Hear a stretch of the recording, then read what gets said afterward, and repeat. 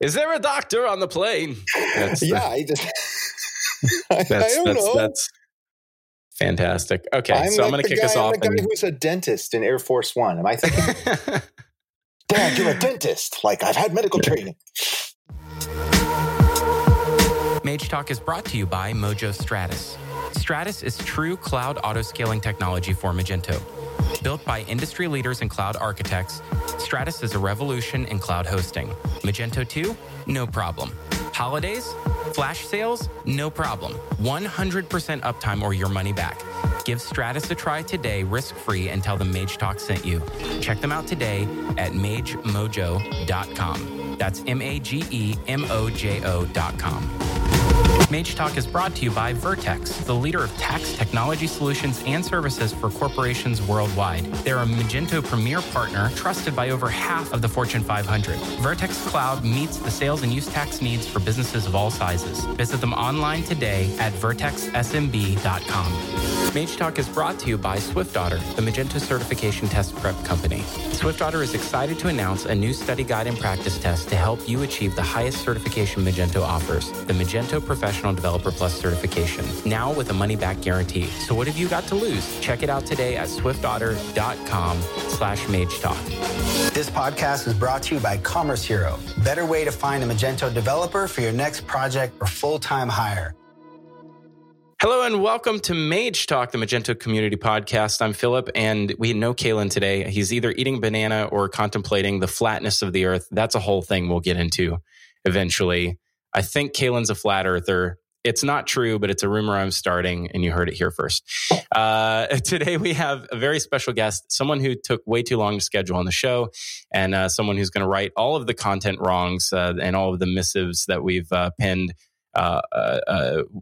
through this audio podcast form, and all the things we said incorrectly about PWA upwards and the like. Mr. James Zetlin, senior front-end architect at Adobe, and I'm required to play the DJ air horn for you, which goes like...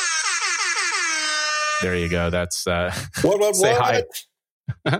Say hi, James. All I do is... Do that again? No matter what, all I do is... Yeah. Okay. No matter what. Yeah, hi. I needed to check real fast that Kalen was still securely locked in the trunk here. All right. Yeah, he is. We put him away so he can't interrupt. He's like, progressive what? Commerce Hero? Hire a hero. CommerceHero.io. Can you make sure to just... I have a cough button for when there's pounding from the trunk.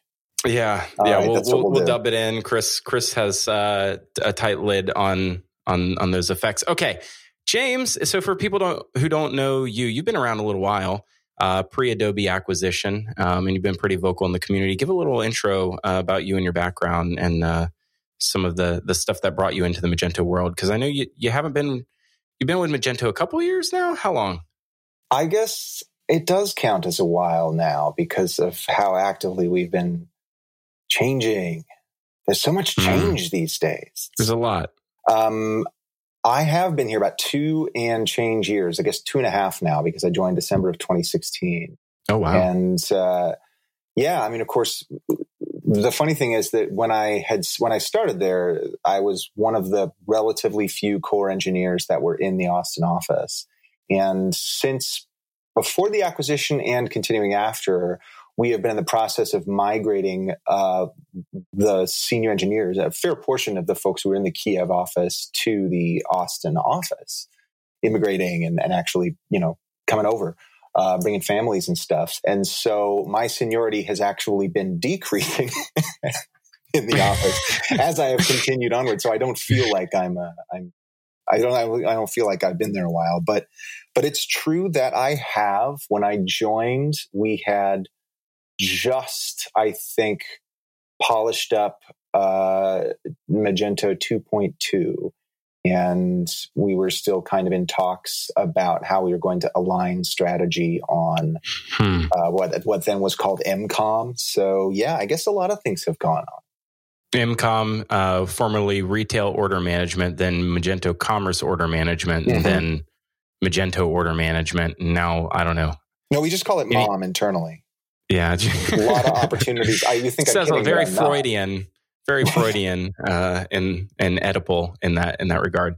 But I digress. So what are you focused on these days? I think you're sort of synonymous with Eric Erway and PWA and that whole conversation on social. But is that truly what you focus on day to day?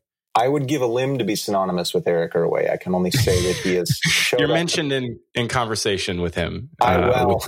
We have peered a lot together. I think he effectively as a professionalizing measure for me, and me as a body man for him when people swoop in to demand technical answers. But that is literally that was like our business plan for Future Commerce podcast. By the way, was to stand next to a lot of really smart people. A technical body man. I like that because it makes me feel like I was in some sort of like tech Mossad where I learned judo, but for CSS. Judo, but for CSS. I like that. So you are focused on PWA no motion at all, and it was vertically centered. God, yeah. You remember how things used to be really hard to vertically center? That was a thing. Is that still a thing? I think Grid makes that easy, right? Or trivial. I have to be careful here because I should and could say it's super easy to vertically center, but I'm worried that you're armed with 5 different screenshots of PWA Studio not doing it right. You caught me. Yeah. No, not at all. It is easy. It is easier. But at least in a code pen, in isolation with nothing else going on, it's trivial. Somewhat trivial. Well, CSS is one of those languages that I think gets undue criticism for so long that legitimate criticism of it can get defensively brushed off when there is a lot of legit criticism of it. And one of those things is not maybe about the language so much as the habits, is that we tend to just write CSS until it looks good and then stop writing it and just go style sheet completes, and it could be 300 lines. But we are digressing, as you mentioned before. This is literally what we do on this show. I just as an aside about CSS in Austin, there was somebody who 10 years ago was rocking my world, who is in the Austin local scene. Her name is Nicole Sullivan, who I don't know if you run into circles with, but she's, went on to do CSS Lint and had a lot of conversations around how to do CSS, OOCSS for at one point in time. And now is, working, I think at Google on the Chrome team. Nicole invented OOCSS. Yeah. Yep. And I recently got the chance to, I think she'd be mad if I said genuflect, but to jitter a little bit while asking her a question. Because at Google I/O, or Googlio for the initiated. So if you speak to anyone who has gone, let's not and say we did. Little secret password. If you call it Googlio, they know you're kind of in. At Google I/O, cheat code this year, she did a talk with another great presenter, a woman whose name sadly I don't remember.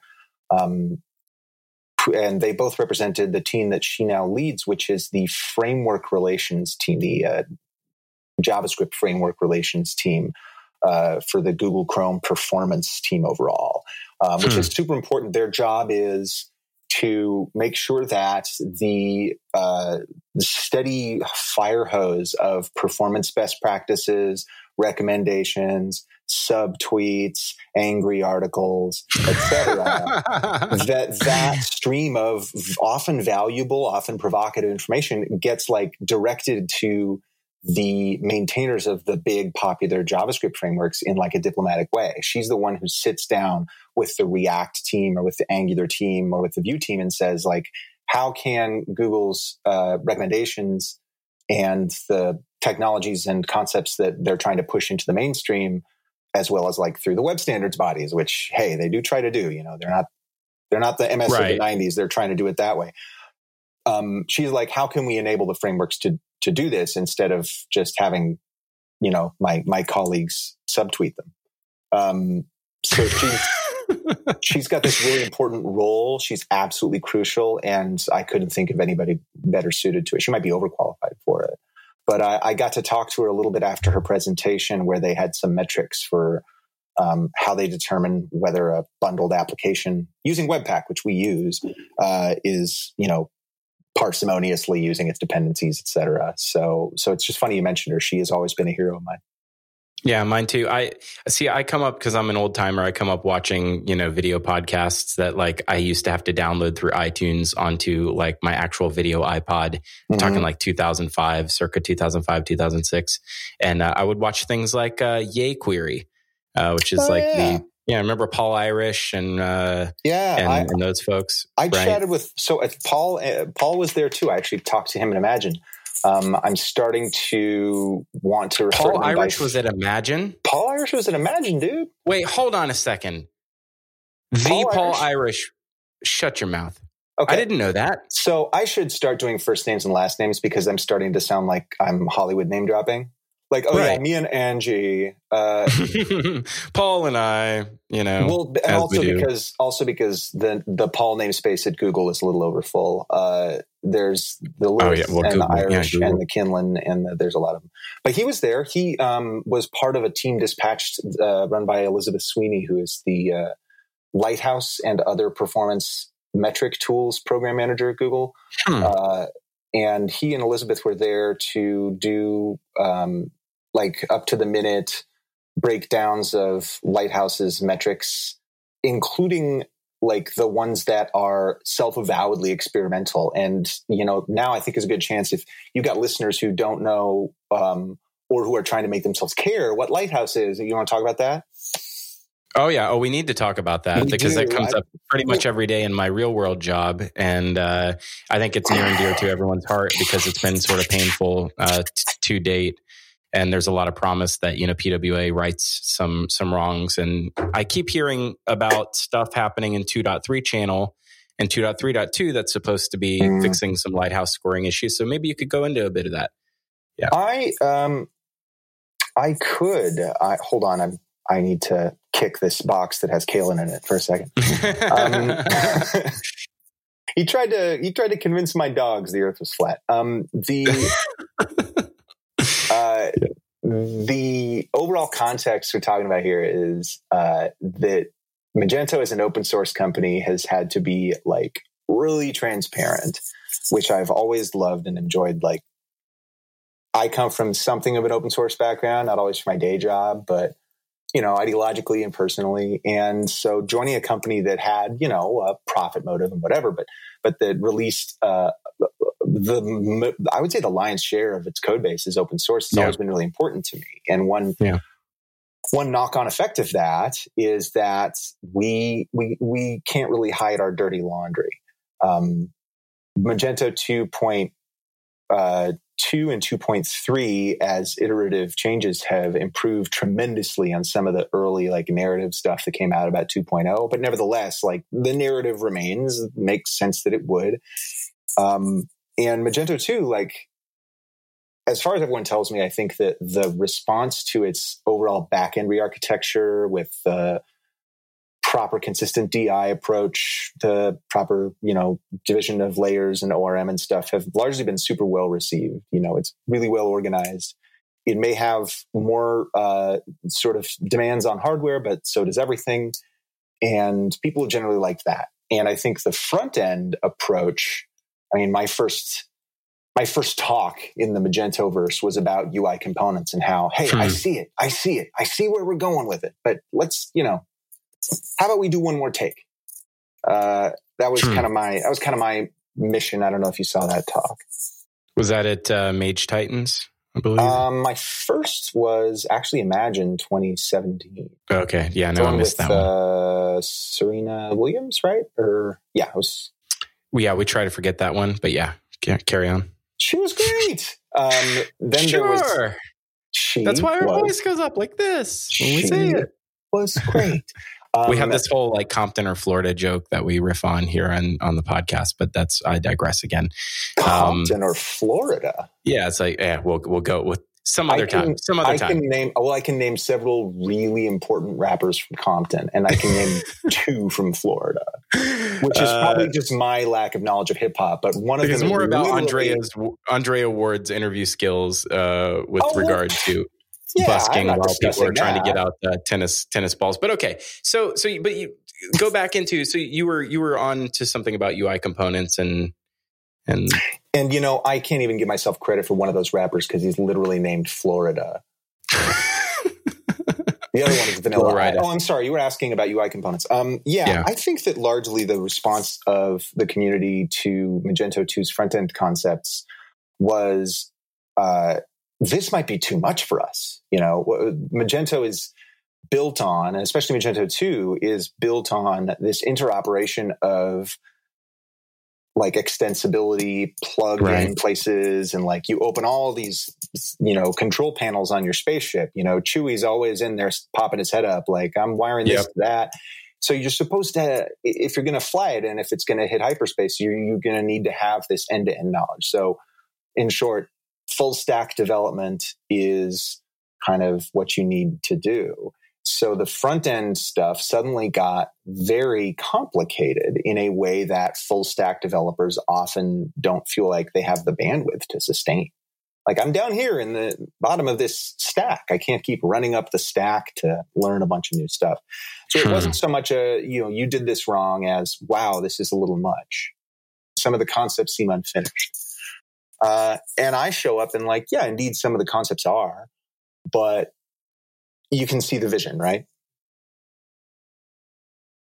If that's a pointed question, I'm on record saying that I think that the implementation outscaled the maturity level of a typical open source developer who's working at a merchant who doesn't have the commerce budget, right? Which I think is a bulk of our contributors. You do the like double clench fist stare at the sky. There must be a better way. So are there better ways? Are we on the path to better ways? Given that you're the man who's given the talk about how to, what the future of UI components might be looking like. Well, yeah, of course, we're on the way to better ways. I think you've distilled the prevailing opinion quite well there. Yeah. Is this going to scale both up and both down is the big question. So I urged people to separate the structural idea of an integrated, like a vertically integrated piece of code that goes all the way from the front end JS, HTML, CSS, like all the way down to the business entity, and to take that and separate it from the implementation in your head. But that is a huge waste of time, I think, for somebody whose deadline is tomorrow and like needs to get the store locator looking right. So I'm well aware that sometimes I'm, the architecture astronaut in space and it's sitting in my tin can, and it's not very compelling to say like, look, man, just don't worry about Knockout or XML. Just see the vision. So I get that that's not super helpful in the moment. The implementation's not important. Just look at the marketing bullets, right? Stop paying attention to what's happening. I'm very Plato, I would say. I'm very Plato. Some of these people out here are very Aristotle. There's nothing wrong with that. There's a general principle that what we used to call separation of concerns horizontally, like, hey, here's how this we get thing decoupled. Doesn't know about this other thing, right? Yeah, well, here's how we get decoupled in the web stack. We're going to make the database is you talks to that only through code that is like models. All right, and then maybe we make that into this abstract concept of records, and then we have an ORM, a complete object relational manager. So the database is turned into these friendly objects that you call methods on, like product, get, price. And then you have that fully abstracted into like, a view model, a thing that's like, here's the product detail page. But that thing is another layer of abstraction that lets you, look through the options in a nice way. And then completely separate from that, we have this template whose only job is to completely logic free, just like render into HTML. And then there's the style sheet, which theoretically isn't really necessary. It's supposed to be separate because the HTML should be a parsable document. And then just sprinkled on top, like candy sprinkles is, you want some fancy pop-ups and behavior, here's some JavaScript. That's been the semantic web concept. And it had a lot of validity, right? A lot of concept validity. This is because that's the historical legacy of an app that was built in 2007 or 8, right? Like that's how it's always been. the historical legacy of the web. I mean, I think. Sure, yeah. I blew this analogy I blew this anecdote in a talk, but the image tag was a source of like a long email thread about whether it should be added to the HTML spec by Tim Berners-Lee and a few other folks. They TBL finally had lost this the fight thing, because the CERN girl singing group wanted to have their picture on the webpage that they made. That is 100% true. Wow. So the web was designed as a way to surf around using hyperlinks through academic documentation.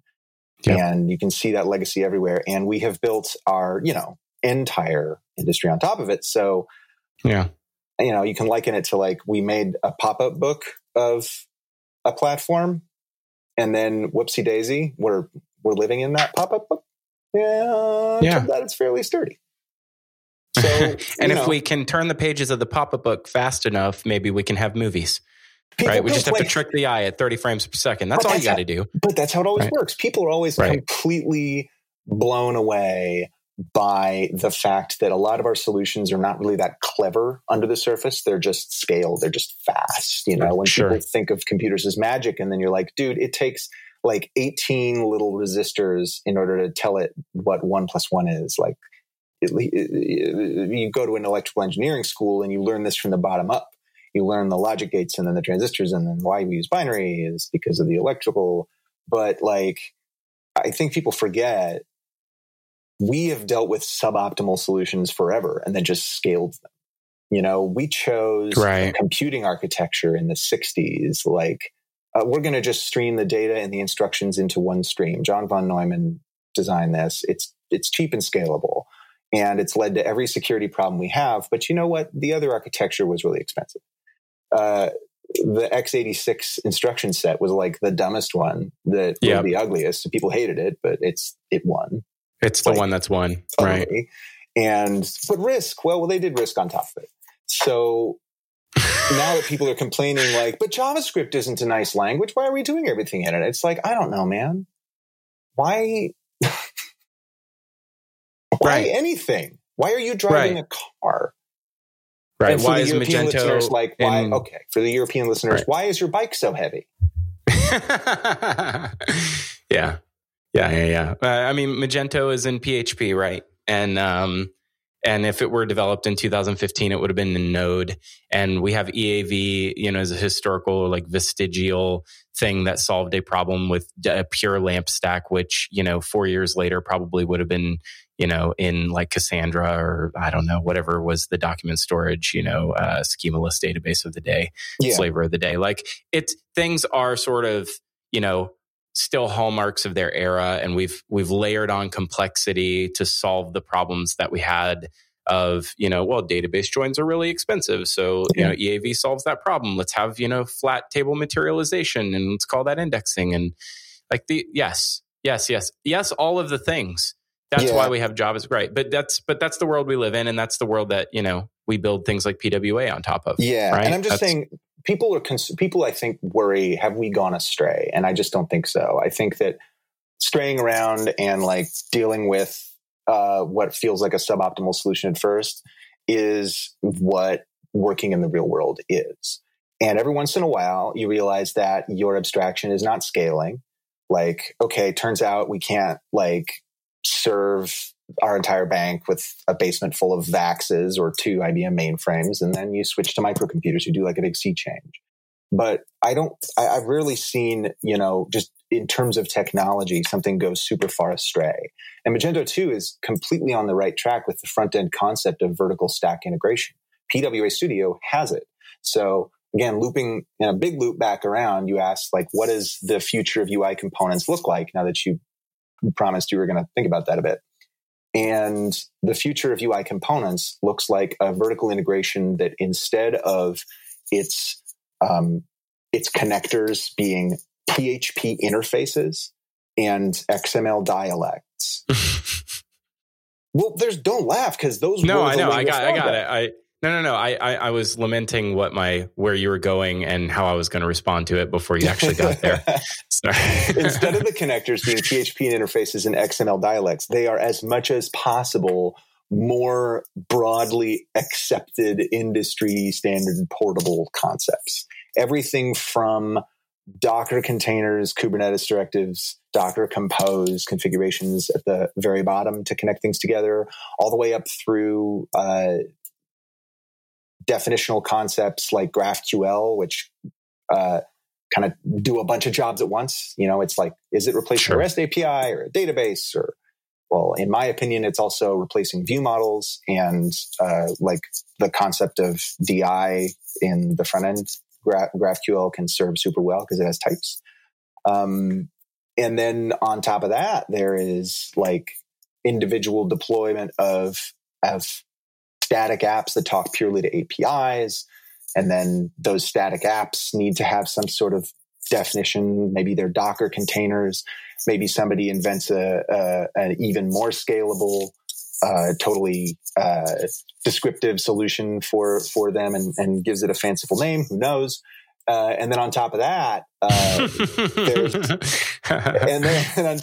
love that little side eye like reference. We'll get back to that one. Somebody very attractive. Yeah. And then on top of that, there is this interaction between React components, between the hook functions that React has that do most of the lifecycle integration now, between very well understood types of functions with really well-known signatures like reducer functions.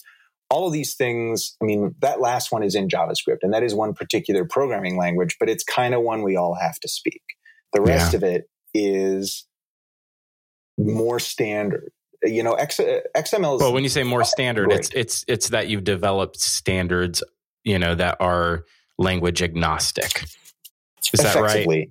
Effectively, yes. Right. And I think there is a strong argument that Magento's division between what PHP class implementations are and the XML is meant to be language agnostic as well. XML is language agnostic. But in practice... In case you ever want to you swap out, your Magento stack, you've got the XML there that's, agnostic to whatever. Just... Sorry, carry on. I know that it sounds like I'm going to poo-poo that. I'm kind of not. I mean, when you think about it, like, you could write something that parses the Magento XML, and that if it happens to know the semantic meaning of all of the class names the XML mentions, then you could do this really powerful migration between platforms. The reason it's not done is that you do have to know the interfaces of each of those darn class names, because your introspection only goes to a point. Yeah, you can look at the XML, but ultimately you don't know what the methods are on this class that the XML is talking about. Right. And if you've got something like GraphQL, then you have that recursive ability to introspect. Like, okay, it's called a concrete product. Well, what does that mean? Well, it means that it has a name. It means it has a price. It means that it has, what's a price? Okay, well, that thing is a thing that has a sale price. So, yeah, and then anyone can ask that. Right. So sorry, I cut you off there. So, but while I'm talking, I might as well say it's interesting because this sort of little branch that we're on started out as, how do we fix UI components? And it sounds like we fixed UI components by saying, well, we fixed it by completely doing away with it altogether and rewriting a front end in a more modern way, which is, I think, what you said, but in a nice way. Right. And maybe it's the thing we all need, right? Maybe you're the hero we need. But right. The hero I need is a New York Italian, I would say, with thunder sauce. And I don't think that you have to be nice or not nice to say that implementations need to get thrown out. Oh no! Yeah, I fully agree. Magento 1 is an implementation that got thrown out, and in doing it, we didn't say 11 months more. We've got 11 more months, right? Yeah, I mean, people dumpster dive all the time. No, that's not true. The Magento 1 is what. There's this great term of art that I stole. Well, that I use, invented by Ryan Florence, who is a prominent React personality. Of don't call it legacy code because that's a little derogatory. Call it revenue code because that's what it is, buddy. If you have to talk about it, it's because it's making you money. Yeah. Magento 1, at least, many of the licenses are revenue code. The quote unquote legacy front end, which has been in the absolute most technical sense of the term deprecated, but not really. Yes, it's legacy code, so you really should call it revenue code. And when you mention the advancements in 2.2 and 2.3, which will improve performance across the board, which loops us back in a big loop back to Lighthouse. I love doing this. Me too. This is my favorite type of interview, by the way. You're brilliant. Carry on. Oh, you're sweet.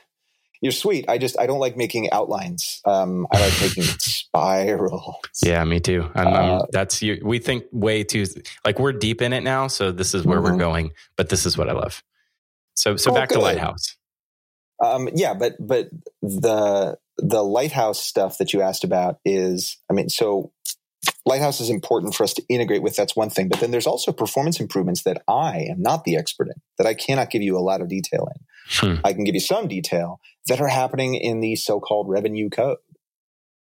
Like Andrew Levine, who began on the PWA team when he started here, but he now works on the existing front end full time and has found these incredible leaps ahead, just noticing, there's a bunch of code that's unused that people download. Yeah. And, that's just a matter of kind of diligent sorting through. And when you have your job position kind of constrained to get this revenue code going, then you can, attack it with the full force of your intellect, which he's done. And now he's rewriting static content deploy to be fast and in Node. So watch that space. When I came aboard, I think the bailiwick was more broad. It was like, figure out what we need to do. And when I invented PWA Studio as a name or as a concept, it was to encompass the idea of building an alternate stack that really is meant to function as an alternative and an ongoing concern, like maintained parallel to the existing stuff for as long as it was going to remain necessary to move over the abstractions that make Magento so valuable. And that I'm not hiding that I expect things to work more like this code than the other code in the future. Right. But it's also going to change dramatically. When we started this project, I think we had this notion that our extensibility was going to come in the form of doing some kind of analysis of the JSX, which is this stuff inside React JavaScript files, which looks like it's markup code. It looks like it's XML. And I had these wild-eyed notions that, we'll just merge that. We'll have special tags in that. We're not doing that because of a number of reasons. Because reasons, right? Because reasons. But, it's fractal, I guess, how many decisions you have to make. But PWA Studio was posited as a project to begin the creation of this stack, not as like, well, I've got all my ideas ready. Everyone come over here. And so that's kind of how it's moved. And in some ways, it's moved slower than I want it to. But in a lot of ways, we have so much more of a basis for extension and for just cool concept acquisition than we have. Where there's confusion, I would say, because I've been the loudest talker on a technical level, the fault is mine. It's not necessarily with the code that so many of our great contributors and community members have written, and that our core team, which increasingly is just full of awesome folks, has done and maintained. It's like I'm just not maybe clarifying where I think the exciting things are, where I think people ought to start. Yeah. So start there. Like what are the exciting things? So the exciting thing to start with is that PWA stuff in and of itself is exciting. Mm-hmm. We haven't incorporated every single best practice there is, but if you mess around, use any PWA starter kit and start to understand what those things give you, what kind of caching mechanism you're dealing with, what kind of offline capabilities you can have, what it's like to do true mobile first development where you've got your tools open and it's always in that mobile fakey phone screen mode 100% of the time. Then you come to PWA Studio and maybe you download it or you run it and you kind of see what works and what doesn't work for you. if you come to it already with the PWA perspective, I think, you will be one of the many people in our issues who have said, hey, this works, this doesn't.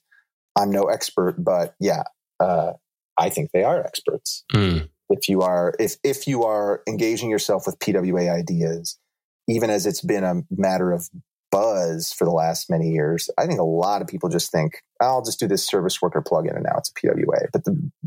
But it's still new technology. The people adopting it are still, I would say, on the front of the curve. And so the developers who are really diving into this are to be admired. So what we're doing is providing a platform for that creativity to kind of reach order in some point and to reach decisions, even if some of those decisions are arbitrary. And here's an example. We put guidelines on our documentation site a couple of weeks ago. Actually, now it's a couple of months ago, saying if you have a thing called a React component that extends the React component class, put it in the components folder, and then in a subfolder, and then make sure there's an index file, and then next to it, a component file. And we have a lint rule to enforce this. And when you do it this way, then there is an expectation you can have about where to find those files.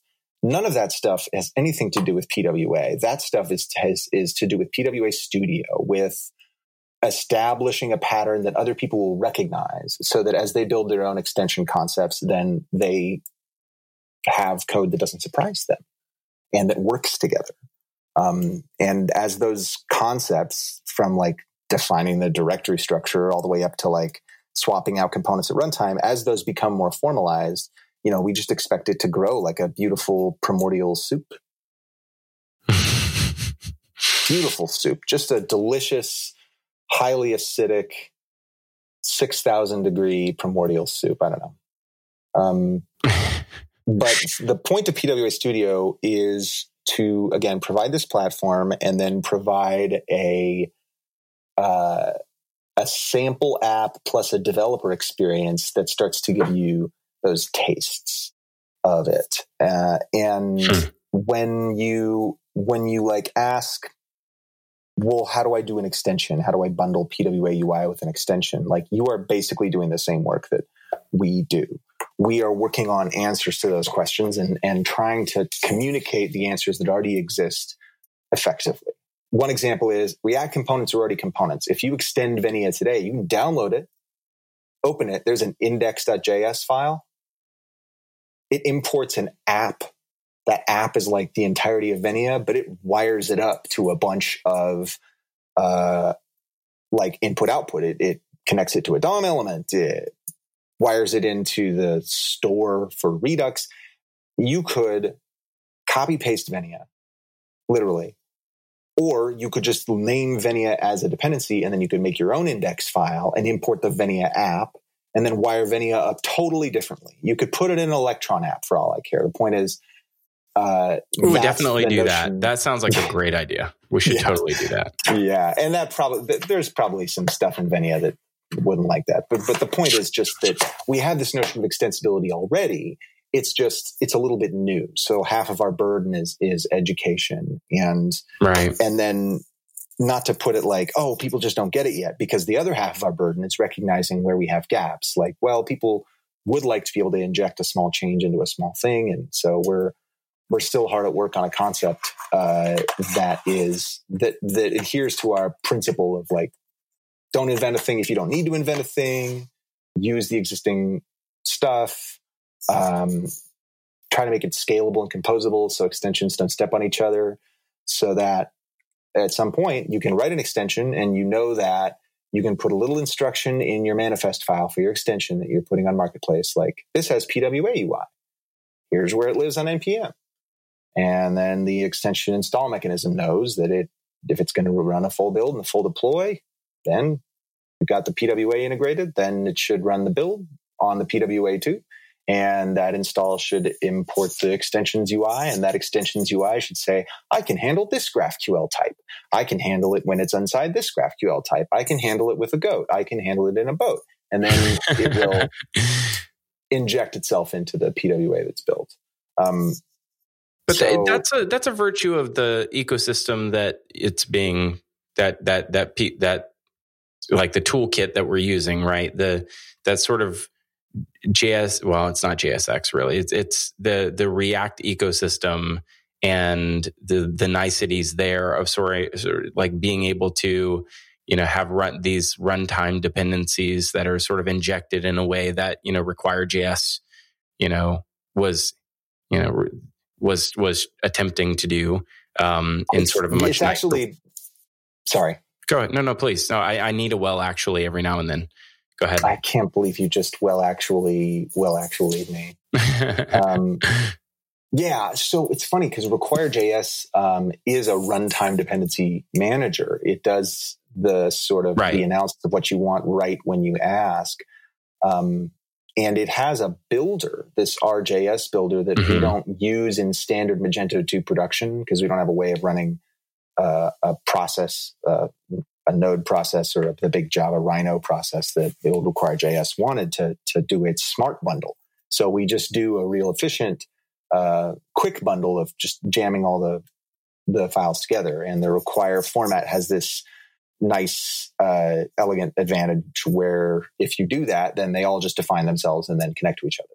Sure. Right. And that's also, it was like a shim for a browser, or a documented JavaScript module system that was a feature, right? Like it's first class feature nowadays, but it, didn't used to be.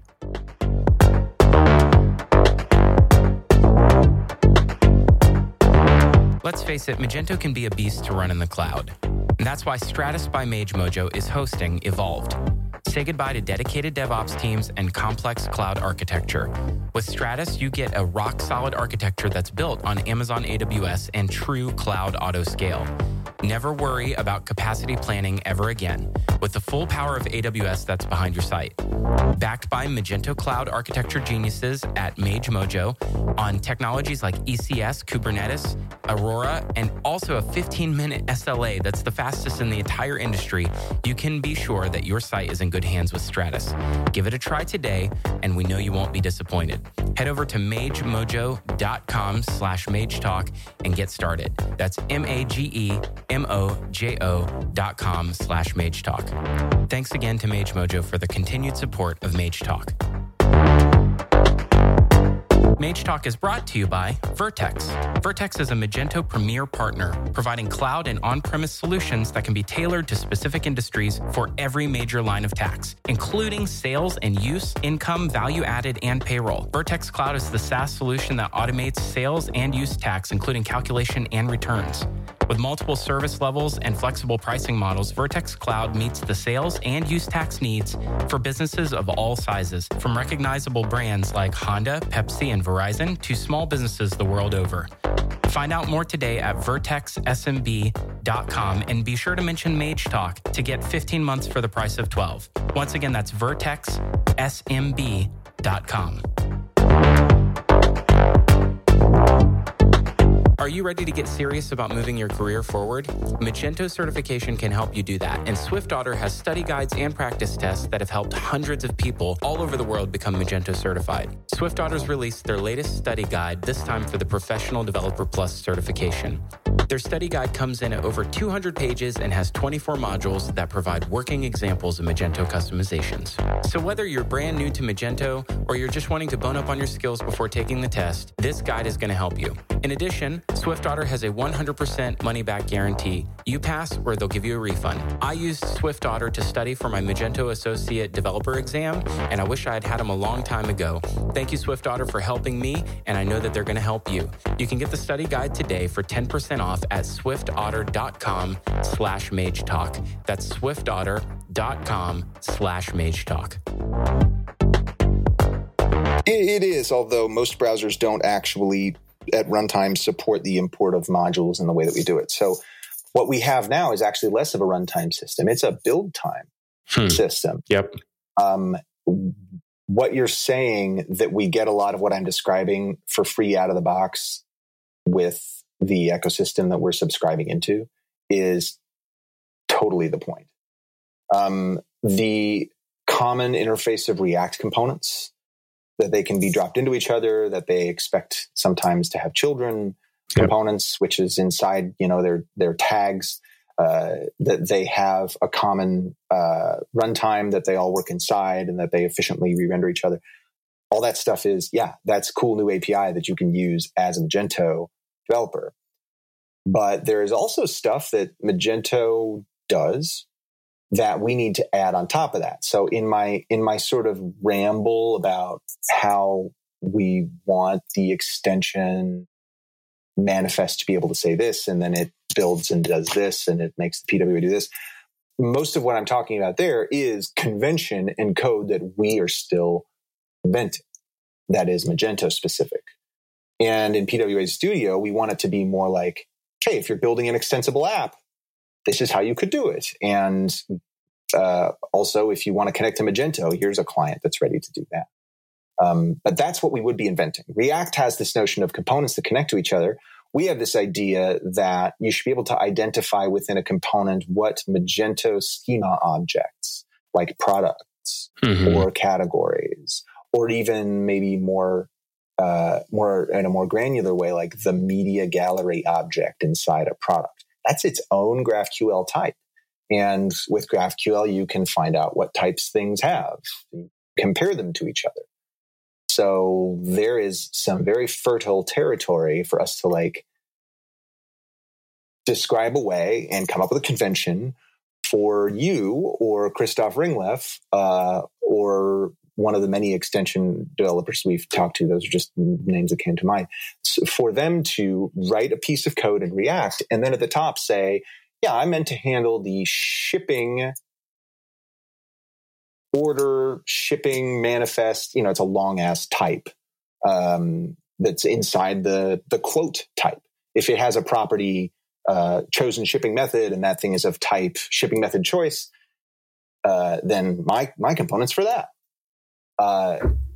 We want to invent and then agree on that convention. It's not really like, it doesn't take a lot of genius. It just takes like patience and management to decide how that's going to work and to make the trade-offs that everyone agrees on so that then we have a comparable extension model to Magento's. And that's pretty new in the JavaScript space. I think a lot of the folks working with these new tools, et cetera, are working at startups or at tech companies where they don't have to think about that, or agencies where they're rolling off a project where extensibility and long-term maintenance is just not the concern.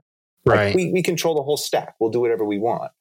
But in our world where we need to service that, and that's part of our fundamental identity and our spirit, we can come up with these standard extensible ways to relate a piece of data and its type to a React component, which is like a UI component and its type. And that's like the UI component spirit to me. And that's what we're inventing here. Yeah, for sure. For sure. Only, instead of having it sort of, I don't want to say, reinvented or sort of pieced together with, things that manage that two-way data binding like Knockout, you're doing it in a different way that's, I want to say more modern with air quotes, but seems more durable for the short term anyway, midterm. Yeah, and that's a software architecture argument. I don't like two-way data binding, but that's whatever. Again, it's like vestigial. There's an interesting conversation here, which I think we could use the rest of our time around, which is what do you say to the argument around some of the things like Upward that other third-party ecosystem progressive web app approaches don't need because they are very opinionated about your deployment environment scenario.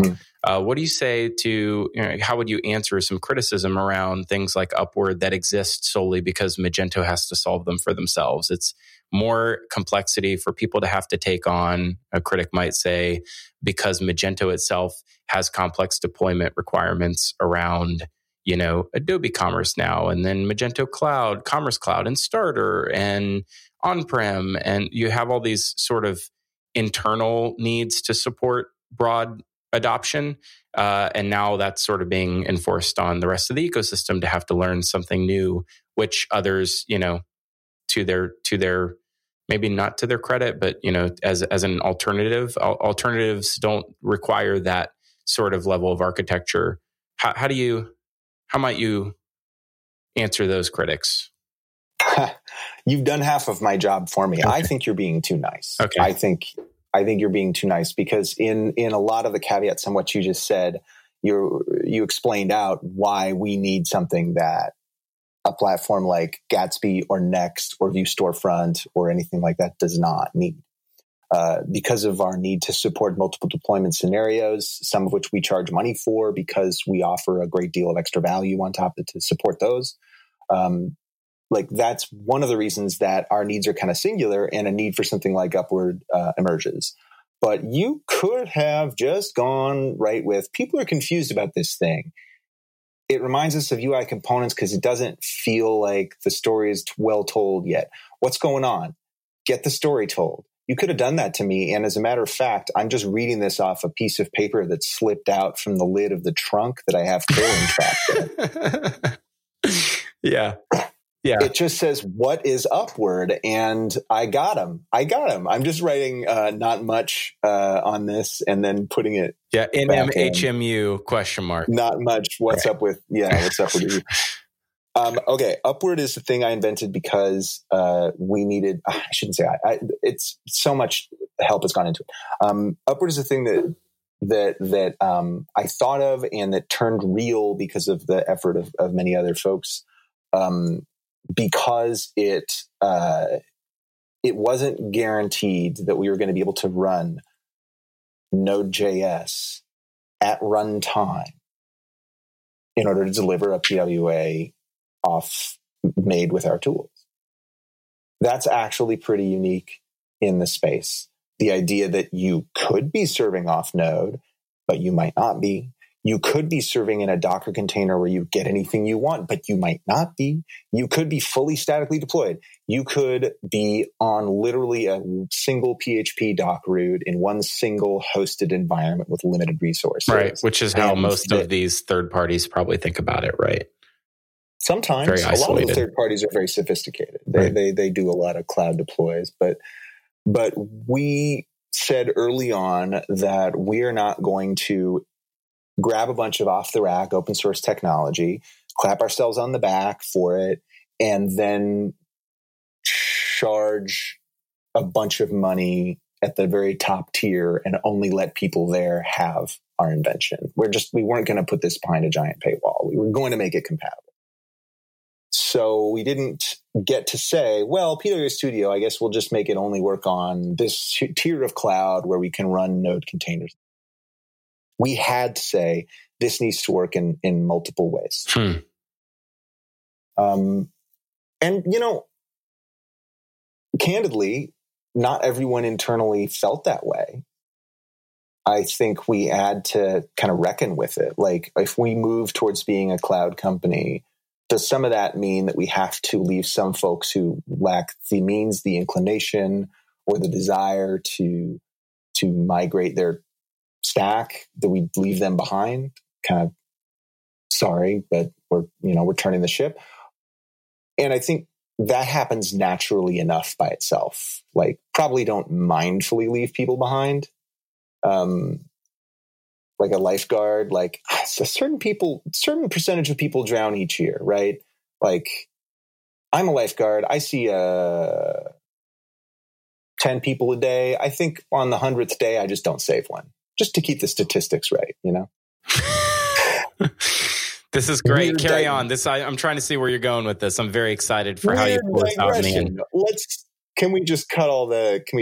That's fine. I'm going to leave a note here to cut it all out. Sometimes this doesn't actually happen, but we have to cut that one. That's for sure. My demand to cut it is making it to air. That's how you're going to humiliate me. No, not at all. So we really don't want to leave people behind. We wanted to build something that was deployable. And I think there is a culture full of very talented, skilled, and capable people who are still deriving a lot of revenue. Probably a lot of that is the same folks who are sticking to Magento 1, the platform for now, or whose Magento 2 migrations are, minimally invasive to their existing tech stack. Yeah, I had this, by the way, like just as an aside, I had this exact conversation with a similar analogy at IRCE. So I'm going to leave it in and I'm going to try to make sense of that in that at IRCE, someone was, musing about how, a lot of people are going to be on Magento 1 after the end of life date, right? A lot of people. And someone else piped up and said, well, what is a lot? Like, what is a lot? 50%, 60%? I said, percentages are garbage. They don't mean anything. Like, a lot is relative. I'll give you an example. If 15% of people that step foot on a roller coaster died, that would be a lot, right? Yeah. That's a lot. Yeah. It's a low percentage. You can't just come out the other side and be like, well, 85% of the people are alive. Like, it matters, right? Like, what we're talking about matters. So I believe that I can quote one of the masterpieces of modern cinema, Star Trek Insurrection, when I say, how many people does it take, Admiral, before it becomes wrong? That's fantastic. Obviously, in that case, we were talking about moving immortals from like a radiation waterfall, but I feel like there's a lot in common. A totally perfect analogy, if you ask me.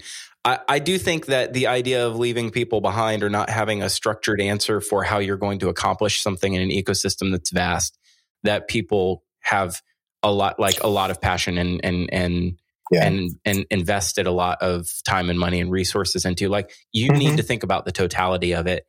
I think on its face, having a branded sort of a piece of architecture hints at something bigger. And that's, I think, probably where people are, might be concerned. People like me might be concerned. Well, yeah. I mean, and you can't hide behind the do-gooder impulse and the, virtue, whatever. Signal. Trying to say the podcaster virtue that's signaling. Not a real, right. Yeah. That's not a real thing. You know that, right? Virtue signaling. No, I got you.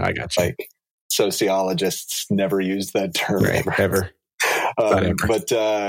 But I will say that I will virtue trumpet about how I'm interested in serving the broad community, but nobody wants that at the expense of clarity. And so let's clarify a couple things. Upward is a definition file for how a custom written backend server would work. Like, if you can't write a custom backend server that does exactly what your app needs because you don't have Node, some of the places it's going to be deployed, it would be great if you could just maintain a Node server with Express and a PHP server with Symfony or Laravel that did the same thing, that had the same routes and all the same stuff. And maybe a Rails one too, and maybe like a Flask one. Okay, let's see, what else do we got? But what if instead of writing the same code in 5 languages, you identified the commonalities in all of those things? Like, we always do proxy when it's this type of URL. And when it's this type of URL, we render a template. And when it's got this header, we need to go through this auth routine with a backend API. What if we took all of those things and tried to find the common elements within them and find like a little domain-specific language for all of them? We've been doing this for years with XML. XML is like the language that everyone decided in the early 2000s was perfect for just like creating domain-specific languages that you need on the fly. And then, of course, that built into a giant nonsense anthill, and then we all stomped it out and said, we'll never do anything like that again. But I think we'll do things that look like it, but it'll have curly braces. We'll use YAML. Right, exactly. Oh, yeah. Ooh. And we do use, and we're using YAML, right? Yes. In the initial draft of Upward, but it gets as quickly as possible just digested into an object tree, which the same set of objects, we could define an XSD for them as well. I think that would be a fun community contribution project. Ugh. And because it's XML, you could bike shed about what's an attribute. I was going to say, let's come up with label names for things that make no sense. Like that's a whole conversation. pretty excited about that. So YAML's a shortcut around some of that, at the expense, I think, of some readability, maintainability. XML is really good for that. Yeah. But so this isn't a foreign concept. We've been doing this forever. The layout language is a domain-specific language, as is DIXML. And it just has a small number of instructions. Upward has a smallish number of instructions. And I would say, Phil, that the reason that Upward is confusing initially is because the file I wrote was confusing. Is it though?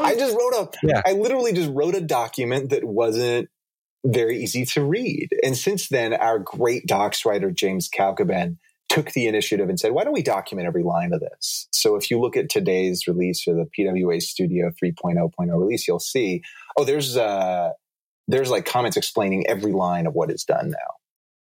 So is PWA Studio at 3.0 at this point?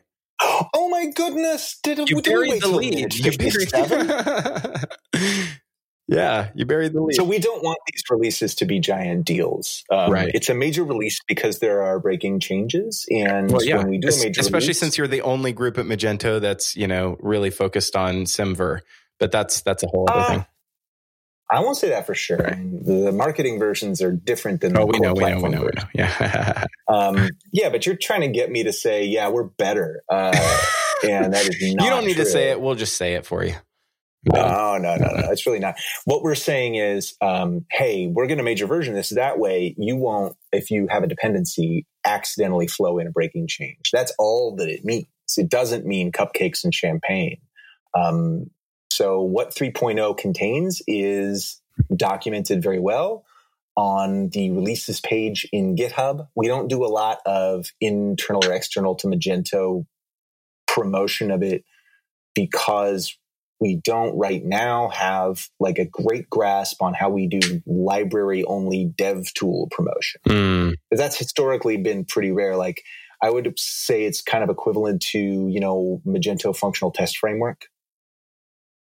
Right. Which is also like right. It's its own product it's its own little thing that exists outside of the, the core product, but wouldn't exist without the core product, right? Yeah, it is, but it's a separate project, but does it have like a logo that you can picture? It's unclear, I think, just as a business still, like how they want us to market and release things that are like dev only library software. Right. Well, in that case too, just to talk over the guest, because that's a great move to do. I think you're right, but I think some things have broader adoption and have more strategic importance or have a greater impact on the the future of the software and adoption of the software and DevRel experience than others, right? They're not all created equal. Although they might be organizationally, they may be co-equal. They are not co-equal, right? Absolutely true. But I'm explaining why you don't see announcements in the vein of Magento 2.0 releases. Sure.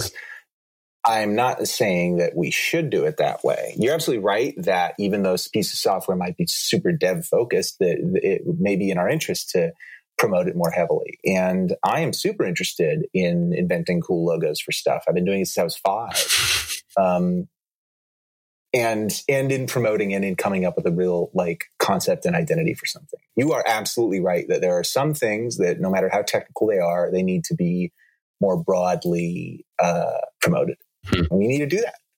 And I have a great track record for it. The little like connected 3D S shape that was carved into desks in your elementary school? Yeah. Yeah. I love that. Yeah, I love that S shape. Everyone makes that. It's that like this. Me. Right. I invented that. That's you invented that. That's fantastic. I invented that. So I know I can do logos. And no one can disprove that, but yes. We all invented that, by the way. That's concurrent evolution. Right. That's, don't Edison my Tesla. I feel that there is a lot on the horizon for us that way in terms of that kind of promotion. But for now, We did just come out with PWA Studio 3.0.0. I would say that the thing that's most exciting to me about it is the existence of the release itself. It was done almost entirely without me sitting there writing commands. It was done by this awesome team, Craig Herdman, Dev Patil, and that's release manager and QA specialist, respectively. And then the devs, Jimmy Sanford, Tommy Weeble, and Andy Terranova and Stephen Rugg, and we've just got a new dev, including we got some help from Ben Bachelet from another team doing the PHP implementation of the Upward server. I know now I'm the Oscar music is playing. No. Yeah. There's more people. We'll play you off. There's Cade. We'll play. There's Caden Olsen. There's Andrew, the product manager. There's Sam Yashik, the UX, and then there's so many folks from community who I now am out of time to mention. But the major thing is that we are now doing a release cadence. But I would say that the big thing for developers is that the one piece of PWA Studio, the Peregrine connector library, which imbues the power of commerce into your Vue components, has come out with its new React hook-based API. It doesn't have full coverage, of course, yet, but the vision is there. The documentation is out. So you can see how instead of having to build a huge mess of componentry and lifecycle methods, stateless functional components that run higher components, functions in the middle of what looked like HTML. What's going on? I'm new at this. But they were functions in the middle of HTML. that instead, you would write a component as a very clear and obvious function that receives props, does a bunch of stuff till it has a nice tree of DOM to emit, or of UI effectively to emit, and then emits it. And on the way, it does things like use a query, use a URL parameter, use the current pagination state. Peregrine uses this new paradigm that the React authors spent a long, long time working on and creating. And it is kind of magic feeling. It really is awesome. And Peregrine, I think, having spoken to some React maintainers, is one of the early examples of a really full featured, domain specific, area of business specific library that takes advantage of this new API. So that is probably the single most exciting development software wise in 3.0.0. Just team wise, the release itself, incredible. And there are a lot of other things. Go check out the release. Yeah, awesome. But by the way, whenever you list people that have contributed to something, you're going to miss somebody. All right, that's I hope you didn't, but if in case you did, I actually wrote down the list, assuming that at some point I would say it. It's written down right here. I have crossed a couple names out. I'm not going to tell you who those are. Jalen's name, first and foremost, who's still in the box, contemplating. Yeah, I just wrote his name on a Post-it and then crossed it out and then flipped it into the box. Listen, let me ask you something. How much more time? We got to wrap here. I do want to say one other thing, which is the thing that we heard a lot of feedback about when we talked about Upward for the first time, which I think you've definitely addressed here, but just want to make sure that we underscore it is. Actually, let me interrupt you. Go ahead. I want to address, please keep that there. Please ask me this, but I want to address that episode and say that I wanted to say thank you.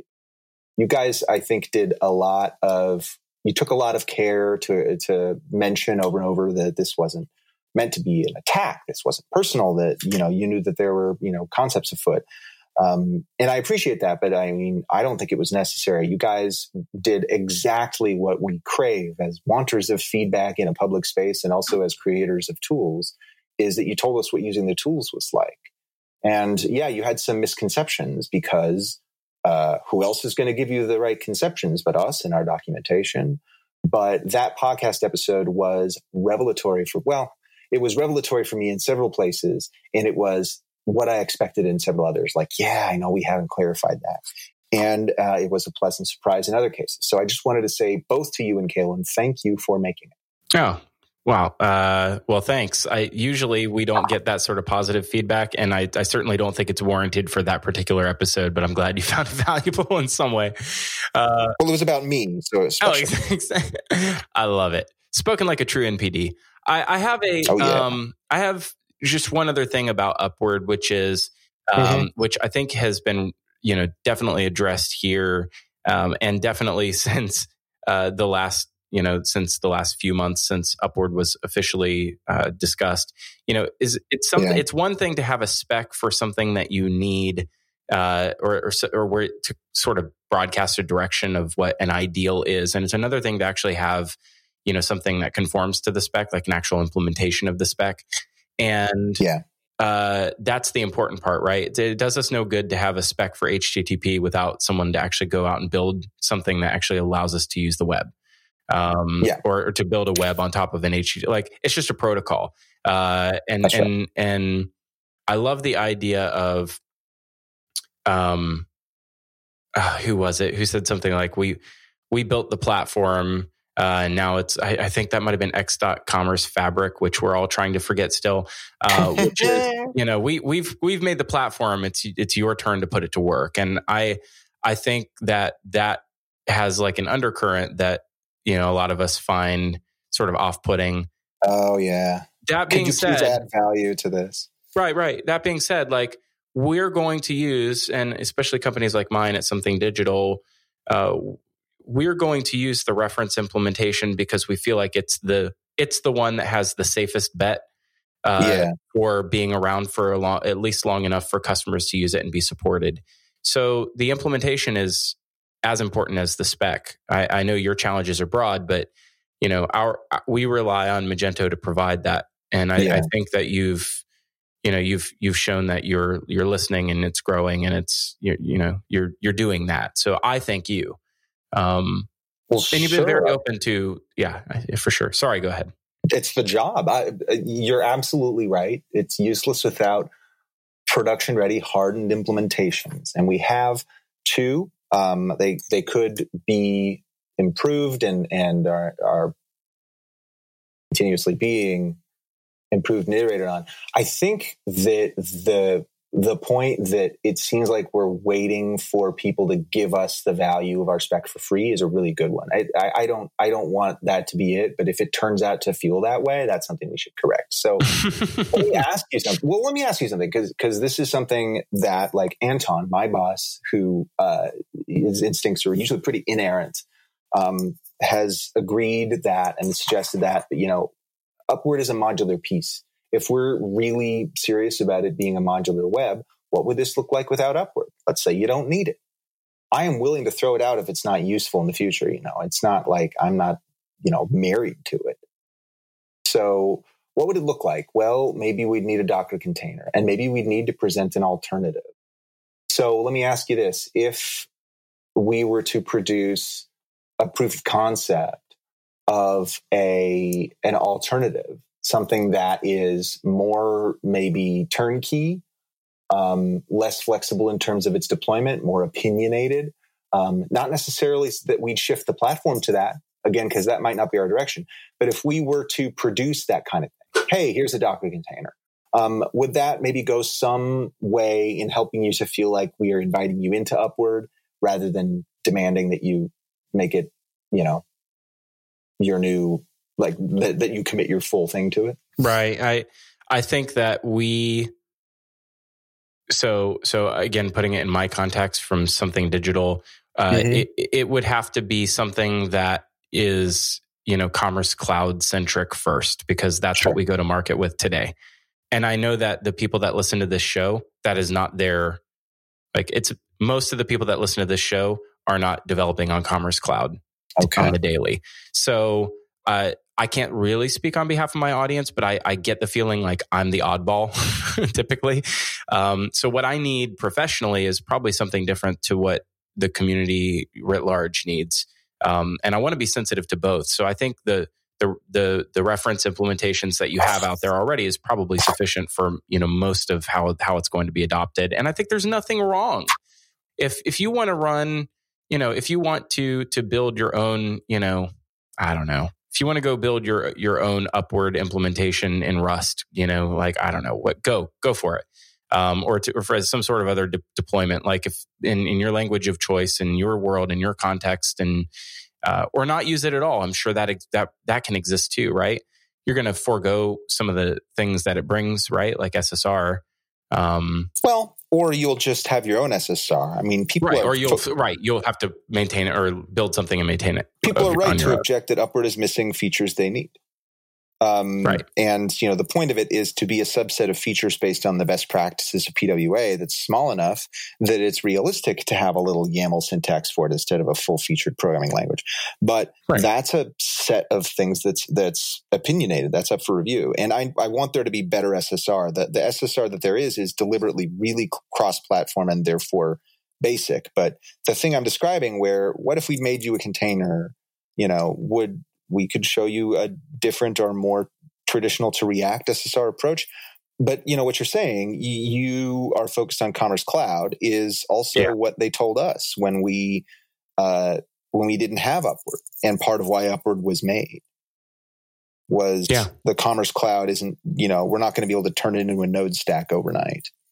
So let's make a thing that's less opinionated. And so, I just want to say, I guess, I have heard people frustrated, not just because they feel like they're missing stuff in Upward or that they feel like they're being asked to overcommit to it, but also that, they are responsible or feel themselves responsible for educating some part of the Magento community and they need more help from us. That's a message I get loud and clear. So, despite the inconvenience of having to lock Kalen in a box so that we can have this conversation in a civilized manner, I need to do more stuff like this, and I need to iterate more on the things that I explain. So, like, one example of me coming a little bit late to the party, but correcting something is that recently in a branch that's a little long running, but it's going to come out with a cool scaffolding generator, I realized, and I had some input from some really wise people on this, Rowan Mirwood at Google helped me out with this. I realized that part of what's confusing about the Upward file is that you can't tell what's a name for something that's just an identifier, like a variable name, and what is like a keyword in the language. Like, oh my God, that's so simple. Why don't we I was like, oh, do we need to redesign the syntax? And like, no, just call the things that are labels Venia something so that it's clear that it's just designed for So if you go into the Upward file that's in that create PWA CLI branch. Soon it'll be merged, so you'll just be able to go to the released one. But if you go to that branch, you'll see that I renamed the response object Venia response, because response isn't a core idea in Upward. It's just like a name we gave to an object. Whereas the idea of like the word template is a core idea. But how would you know unless you have the spec with you constantly in another, window? So just literally renaming some names, some arbitrary names in a file is going a ways towards making it more readable for people. And that's the kind of like, I thought of everything smart and just made the most obvious error. That's the kind of thing that anyone will do and that I will do extra hard. So we're iterating on those things as well to try to get it more explainable. But definitely sounds like you have your hands full. And it certainly sounds like you're making progress and you guys really are iterating quickly. And I want to thank you so much for all your time. I wish that we could go on forever. Unfortunately, Kalen does need to be let out and he has to, we have to let him out to do his business every time. Yeah, exactly. I'm starting to worry. It's an important thing. But if we could, I'd love to have you back because I think you're just a phenomenal guest and obviously very brilliant, great communicator. Despite us having run you over the coals one time on the show, but I love talking with you. Thank you for spending the time, James. Well, Phil, thank you so much. Fantastic, and I hope that we're still friends.